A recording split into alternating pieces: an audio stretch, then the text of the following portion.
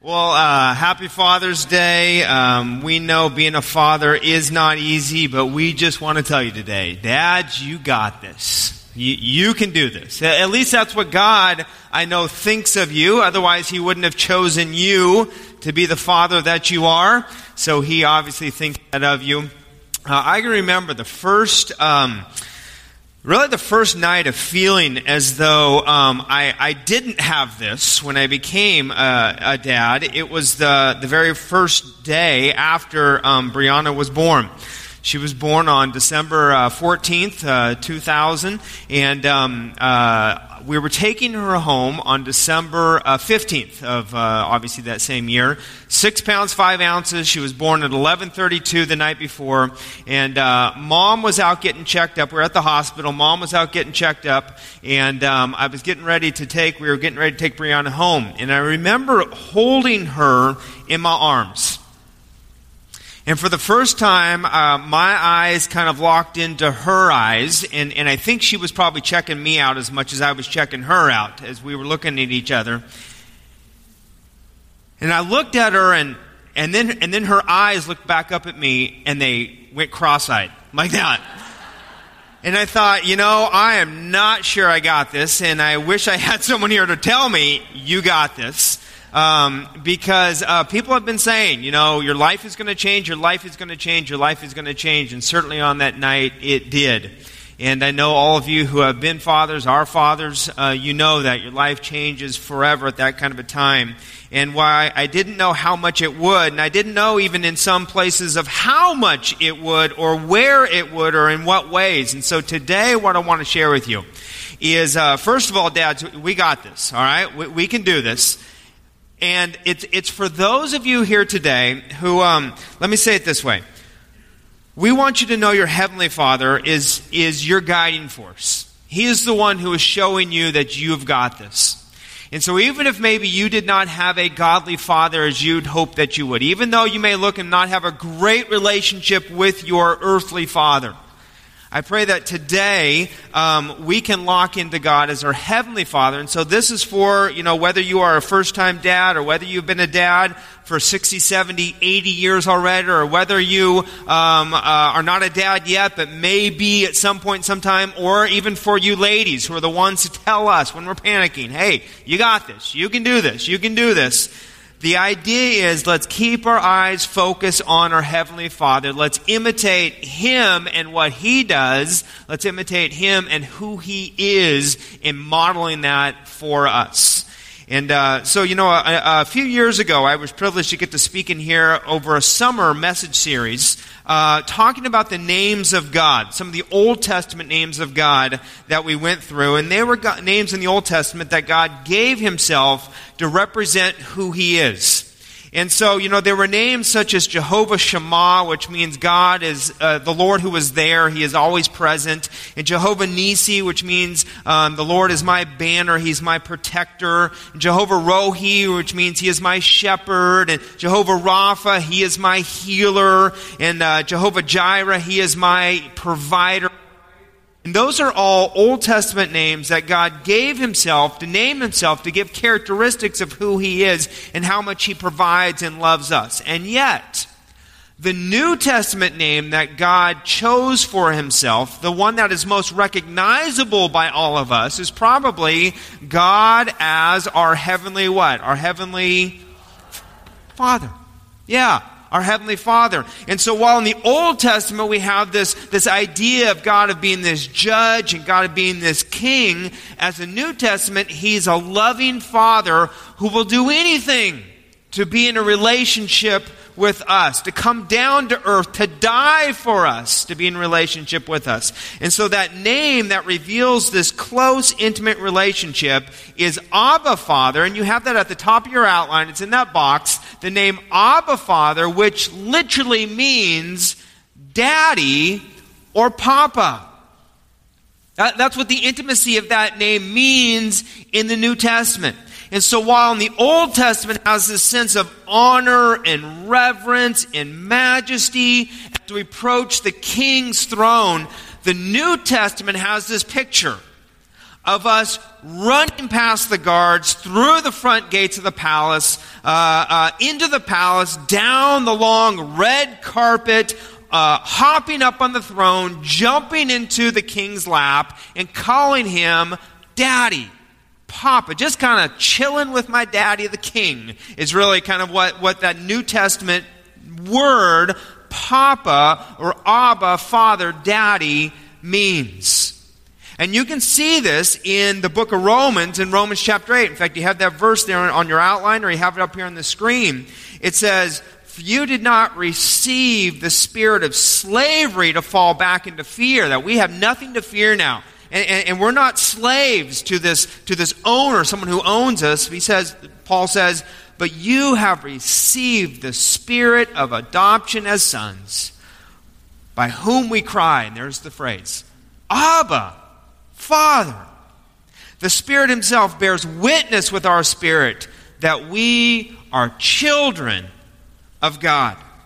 And because we are children, there is nothing that we can do that will allow God to disown us. We're in relationship with Him. He is our blood relationship as much as a biological father. Even though we talked about an adopted father there, He is now our biological father, our spiritual father, who will never let us go. Never let us go.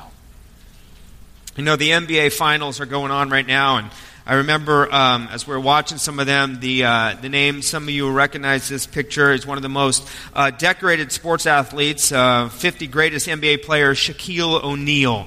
Played for the Orlando Magic and the Los Angeles Lakers and the Phoenix Suns, some other teams like that, Miami Heat. You know, Shaquille, I remember hearing a story about him a number of years ago when he was in the news and winning world championships, that he did not know, and still does not to this day know, his biological father. Although with his fame, his biological father has stepped up. It's a man by the name of Joseph Tooney. But Shaquille O'Neal's mother remarried when he was just very, very little. And the gentleman who she remarried is really Shaquille, who would say is my real father. Shaquille O'Neal has never said hello to his biological father. He's never spoken to him. He has never met him. And it's not by accident, because when his father stepped out of his life at about 6 months of age, Shaquille O'Neal really says he treats his father as though he is dead, his biological father, as though he is dead. When he was asked one time during some interviews when he was playing for the Lakers, Shaquille often has his big wide grin, and it's very recognizable by many people, but when he was asked about his father, his grin went down to nothing, and he got stone-faced, and he said, "That man doesn't even exist. I don't answer to that biological man. He's not even in my life. He never will be." And when there was kind of some dialogue about him meeting his father or not, his biological father says, "I still feel as though I'm a part of creating one of the greatest athletes in the world." And yet his adoptive father said, "Yeah, but he left him. He left him." I mean, think about that. He left him.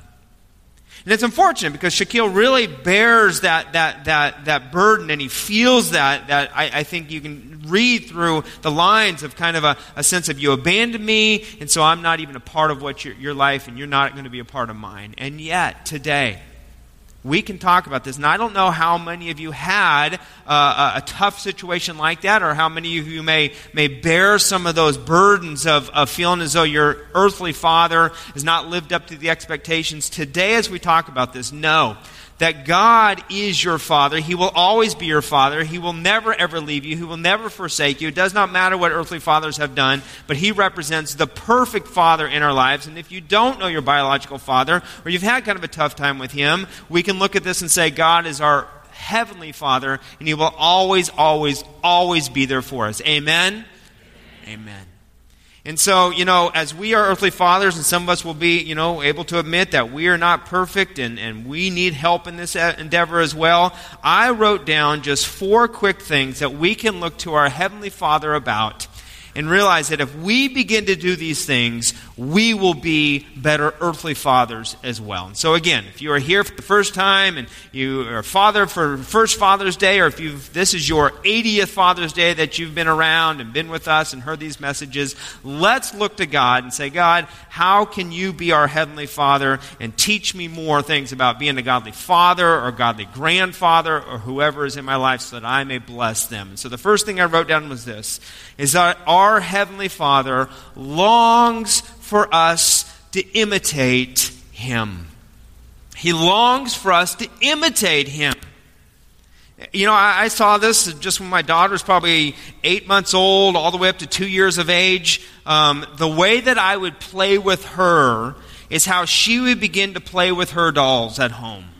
I mean, I would, be walking my daughter like this, holding her fingers and walking her like this, and that's exactly what I would look over and see my daughter doing with her dolls. One time I remember getting on the floor, and I would often roll over with her and kiss her and smother her with kisses, and I remember looking over at her, and my daughter had her doll on the floor, face like this, like I would often do with my daughter, and rolling over and giving her kisses. They imitate us. They see what we do. They want to be like us if we're in their lives. Dad, you have to know that your kids imitate you for good or for bad. Unfortunately, on the bad side too. They imitate us. Growing up, my dad was my hero. I was extremely blessed to have a dad who was in my life and involved in my life and wanted to be very involved in my life. I wanted to imitate him in sports. I wanted to spend time with him. I wanted to go into the same profession of teaching that he went into. I wanted to imitate him being a man of God, like he had modeled for me all those years. And now that I look at this and am a father, I want those same kind of things for my children. I want them to be able to imitate me so that they can see God in me and want to imitate Him. I want them to imitate and value my relationship with God. I want them to imitate the fact that I honor God's Word and read God's Word and time in prayer. I want them to see that I value their mother. I want them to see that I value family time and time together as a family. I want them to see that I want to place people first, other people first. I mean, you don't have to go much farther than the way, think about this now, the way you drive and the way and the things that you say when you're driving. Your kids pick up on that, don't they? Yeah, and now I have a teenager and a preteen, and I'm already having to back off the gas just a little bit because they're looking over and seeing how fast I'm driving as I'm going. They are. They're seeing that. And I want my daughter to drive like I drive. I mean, even a phone. I didn't realize until just a few months ago that you can't even touch your phone in your car. You're not supposed to have your phone in your hand at all. Even when it's just your map, you're not supposed to have it. And I want my daughter to follow that rule. I have to follow that rule. Our kids imitate us in the little things and the big things and the spiritual things. And what I want my kids to see is that whatever is good in me comes from God, whom I want to imitate, and is multiplied in God. It's perfected in God. He's the one who sets the standard. In fact, look at Ephesians 5, 1 and 2. It says, therefore be, and here's the word. What does it say there? Therefore be what? Imitators of God as beloved children. Our responsibility is to imitate our Father, and as we imitate Him, our children can imitate us when they're little, but eventually then they begin to imitate God because that's who it comes from. Therefore, be imitators of God as beloved children. Walk in love as Christ loved us and gave Himself up for us, a fragrant offering and sacrifice to God. Be that kind of an imitator. In fact, we should smell good when we are with God because God smells good. He's that fragrant offering, isn't it? In fact, take a moment, lean over, smell your neighbor, see if he smells like Jesus, all right? Go ahead. No, I'm joking. How is it? All right? All right, okay? No, but we should. When we leave this place on Sunday morning, we should smell more like God than when we came in here. We should be that fragrant offering. We should imitate Him. When you're with somebody who smells good, you gain that smell from them. Look at Matthew 5. It says, you therefore must be perfect as your heavenly Father is perfect. Now, I know that's a high standard. And some people will look at that and say, well, we can't even be this. What he's talking about here is being holy as God is holy. Trying to get to that place, getting to that place where God, all the good in me is from you. You say, well, I can't even do it, so I won't even try. That would be a little bit like if you were an archer, pointing at a target, saying, well, you know what, I can't hit the bullseye, so I'm just not even going to try to hit the target. That's not what we want.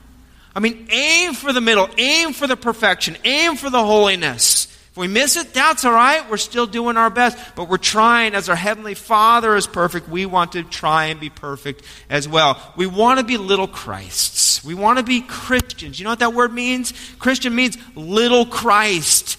We want to be people who imitate Christ in all that we do, what we say. In fact, that's why Pastor Mike talked about the mission trip that we have. For about 4 or 5 years now, we have gone on a family mission trip, and I've always helped lead that, and Pastor Scott and I have partnered together in that. This year I was not able to go on that trip, but he's down there right now with a number of families. And one of the main reasons we do that is because we bring our children along on that trip so that they can see us love Christ and serve on the mission field, and that they get it. They understand it so that when they grow up, they have that in their life and they see ways that we honor God.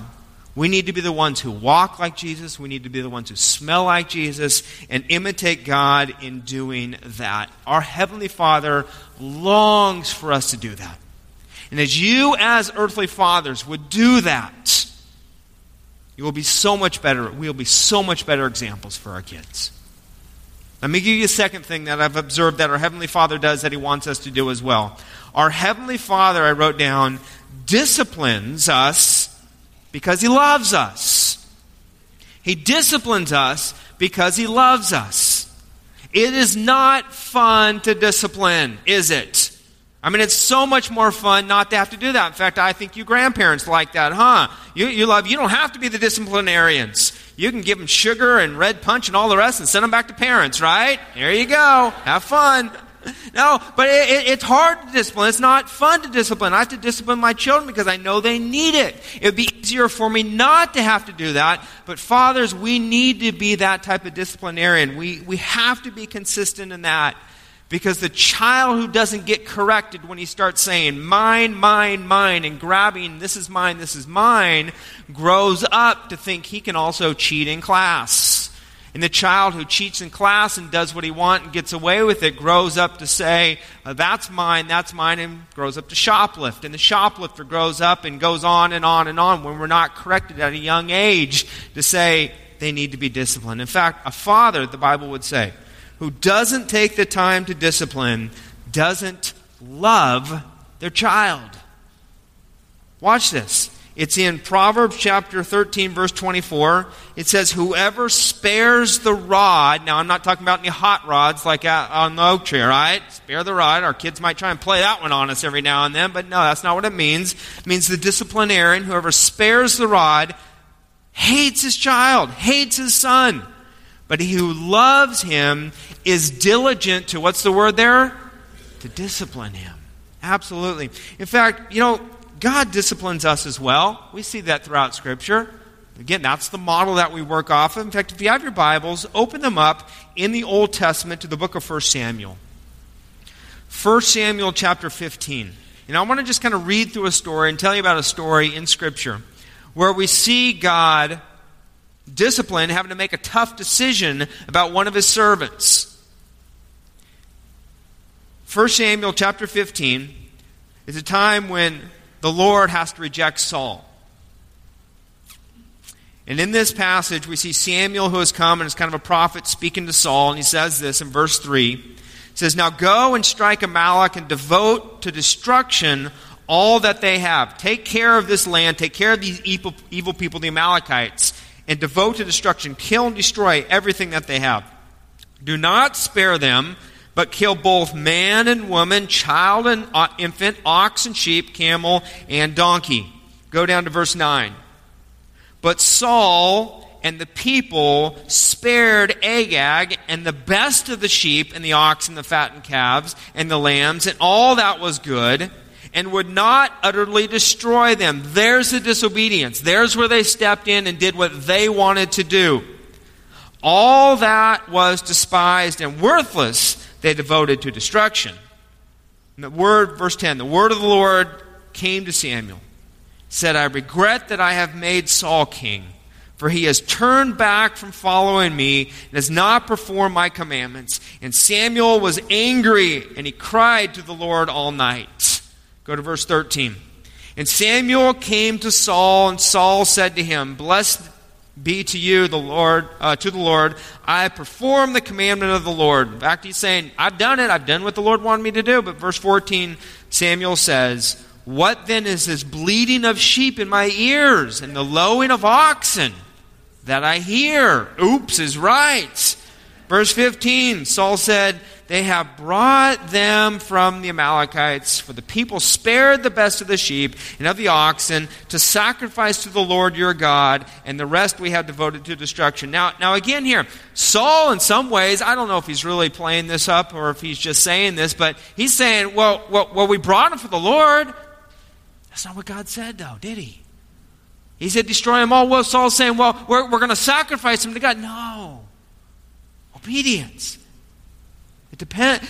God wants us to be obedient, to listen, to hear his command, and to do exactly as he says. Verse 16, Then Samuel said to Saul, Stop, I will tell you what the Lord has said to me this night. And he said to him, Speak. Verse 19, he says, Why then did you not obey the voice of the Lord? Why did you pounce on the spoil and do what was evil in the sight of the Lord? And Saul said to Samuel, I have obeyed the voice of the Lord. I have gone on the mission on which the Lord sent me. I have brought Agag, the king of Malach. I have devoted the Amalekites to destruction. But the people took of the spoil, sheep and oxen, the best of the things devoted to destruction, to sacrifice to the Lord your God in Gilgal. And Samuel said, Has the Lord as great delight in burnt offerings and sacrifices as in obeying the voice of the Lord? Does he care as much about those sacrifices as your obedience to him? Behold, to obey is better than sacrifice, and to listen than the fat of rams. In fact, in verse then 26, it says, And Samuel said to Saul, I will not return with you, for you have rejected the word of the Lord, and the Lord has rejected you from being king over Israel. I mean, what a step of discipline even that God had to step in there and do. And then at the end of this passage, right before chapter 16, it says in verse 35, And the Lord regretted that he had made Saul king over Israel. In fact, if you have the NIV, it says the Lord grieved. He grieved that he made Saul king because of his disobedience. And the Lord saw this as a big enough of a disobedience that Saul had done to say, we can't do this. We can go no farther. And he had to step in and discipline him in that way. It hurts to discipline immensely, but it is so needed. In fact, that discipline, though, builds character. And so, dads, I want to challenge you. In fact, grandparents, if you're in charge of your children, I want to challenge you as well. We need to be the ones to leading in that discipline. Of course, we talked it over with our wives. Of course, we talked it over and understand, okay, how should we do this and do this best? Let's get on the same page if their mom is in the picture as well. But we need to be the ones leading in discipline and to do it swiftly and do it correctly to help them to see God is a God of discipline as well. And he wants the very best for us. In fact, that kind of goes into the next characteristic that we can look at with our Heavenly Father, and that is this, that our Heavenly Father compassionately forgives us when we sin. Now, we still face the consequences, as we should still face the consequences. That's how we understand consequences. But we have a Heavenly Father who forgives us when we sin. In fact, look what it says in Psalm 103, verse 12 and 13. It says, as far as the east is from the west. Pastor Stephen read this passage earlier. As far as the east is from the west, so far does he remove our transgressions or our sins from us. And as a father shows compassion to his children, so the Lord shows compassion to those who fear him, who honor him, who revere him, who call him holy and desire that kind of relationship. The Hebrew word that we see in here for compassion brings with it this strong and this deep sense of emotion and feeling. It's not a flippant kind of, well, that's okay, son, you'll get it better next time. It's this strong sense of feelings and emotions that carry with it a compassion, a love that offers forgiveness to our children. And God is a God who says, I will forgive, I will forgive, I will forgive, I will forgive. In fact, he forgives us infinitely until honestly he comes again. I mean, you see this in the Old Testament where we offer sacrifices, burnt offerings to offer that forgiveness, to gain that forgiveness from God. And then the New Testament obviously gives his son Jesus to be our sin sacrifice, that we just have to have that blood of Jesus upon us and receive him into our hearts. And God is continuing to be a God who forgives. He understands when we falter. He doesn't like it. He doesn't approve of it. He sometimes allows those consequences to reap their benefits in our lives, to build character in our lives. He forgives until he comes again. And at that time, all of those of us who know Jesus as Lord and Savior will ultimately be forgiven and will join with him. But all those who don't, the forgiveness and the penalty of that stops. The forgiveness stops. And hell awaits those who do not have Jesus Christ as Lord and Savior. That's why I pray that God's love for us will grow and grow as it does each and every day for us. He loves us more and more and more and more until the time he comes. And then he calls us home. And to those who do not have Jesus in their lives, he has to say, I did not know you. I was never your father. I was never your heavenly Father. But our Father forgives us. And so we likewise need to model that kind of forgiveness. And we could talk more and more about this, but I just want to encourage you. Strive for that perfection, but accept his grace when he gives it to us. And use those teaching moments to model that for our children as well, dads. We're not perfect. Our kids know that. We can use those as teaching moments to say, honey or son, would you, or daughter, would you forgive me even as I work at my forgiveness of you in life? Let's go on to the last point, though, and that's this. Our Heavenly Father loves to bless us. That's what I love to end on. That he loves to bless us. Yes, we go through tough times, and yes, he disciplines us, and yes, he compassionately forgives us. But he is a God who loves to bless us. A few weeks ago, I shared this story with our 8th graders at the 8th grade graduation here from First Baptist Christian School. And we had 2 whole rows in these first rows of students who were there, 8th graders getting ready to go into high school. And it's a story about a relationship between a father and a son at graduation time. This was in Chuck Swindoll's book, The Finishing Touch. He talks about this as a story he read from Dear Abby. And here's what he puts into his book. He says, there was a Dear Abby story in the newspaper that was a very poignant story. It's about a young boy who was from a wealthy family and was about to graduate from high school. Now, as he was getting ready to graduate from high school, as often was the custom in this city, many times fathers would go with their sons to purchase a new car for them. And so dad wanted to do that with his son. So dad and son went out looking for cars for weeks and weeks and weeks. And finally, about a week before the son was to graduate, they had settled on a car, or the son thought they had settled upon a car that he would have for him, sure that he would have it for him in the driveway on the morning of his graduation. However, on the day that his son graduated, dad only gave his son a small box. And his father gave it to his son to have him open up. The son opened it up to find out that there was a Bible in the box. The son was angry. The son thought that he had done everything right. The son thought that it was owed to him that his father would buy him the car, as other kids have. In fact, he became embarrassed, belligerent, figuring that nobody would look at him with respect because he didn't have the car and the approval that his father thought should be given to him. And he took the Bible and he threw it across the room and he walked out the door. Dear Abby writes about, unfortunately, that father and that son never saw each other again. In fact, son left the home, left the city, didn't want to have anything to do with his father, didn't want to be, kind of feeling the sense of his dad not blessing him, or feeling like his dad did not bless him. And so he was overcome with just a sense of, I'm out of here. Much like the prodigal son, if you want to look at it that way. Well, news came to him years later that his father had passed away. And so son went home to his dad's estate where he was going to receive some of his inheritance, and he happened to find in his dad's home a box with some belongings in it. And as he opened up the box, he went through some of the belongings, and he found the Bible that his dad had given to him on that graduation morning. As the son began to thumb through the Bible, dust was on it, and he cracked it open, and all of a sudden a piece of paper fell out from the pages of the Bible onto his lap, which was a cashier's check in the exact amount for the car that they had been looking at, that the son was going to receive from his father. Dad obviously didn't want to correct where the father or the son was going, because he didn't think that he deserved the car at that point with that kind of an attitude.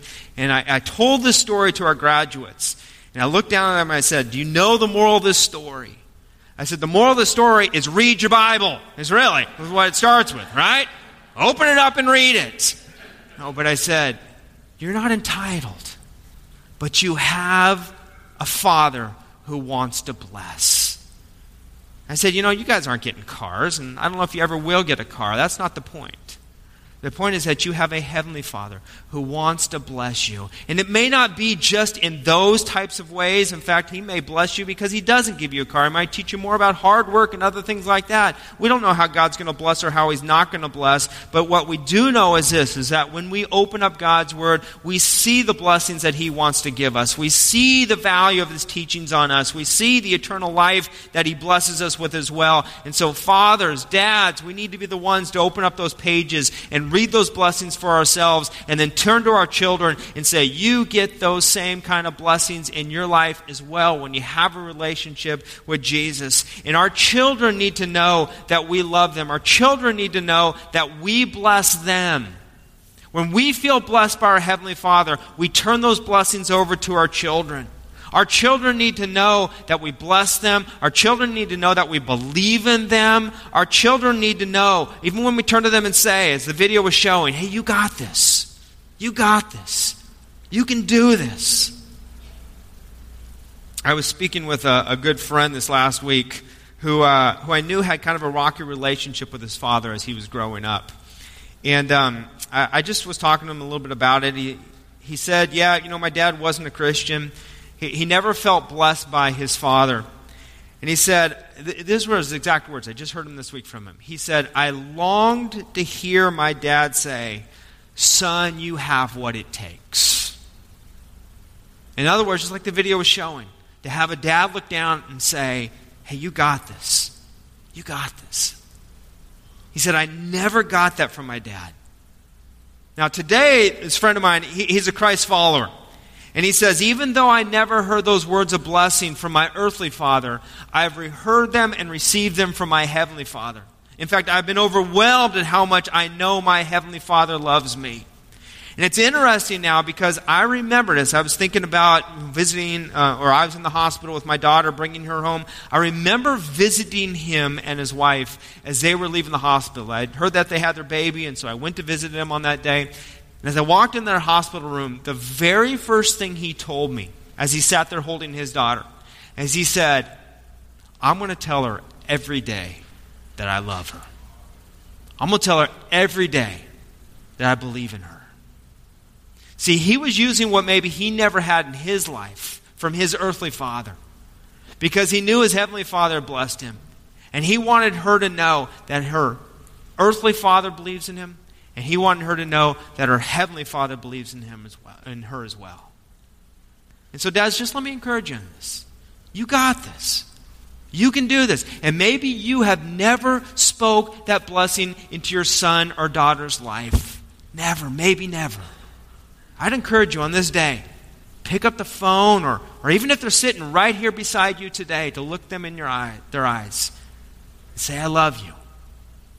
I love you. And every time you see them, Say, I love you. Maybe you've never had that from your earthly father. Women, men. But you look into this word. That's what this word says. It says, I love you. It says, I love you. It says, I love you. You know what else it says? It says, you got this. I believe in you. You can do this. And so again, let me encourage you, dads. Breathe that life into your children. Breathe that life into your grandchildren. If they're not living, you take that, maybe you breathe that into some other child in your neighborhood or some other relative that you have. But your Heavenly Father, He loves you, He loves you, He loves you. And He wants you to imitate Him. He wants you to do as He does. And as you do, you will be a blessing to others. Dad, you got this.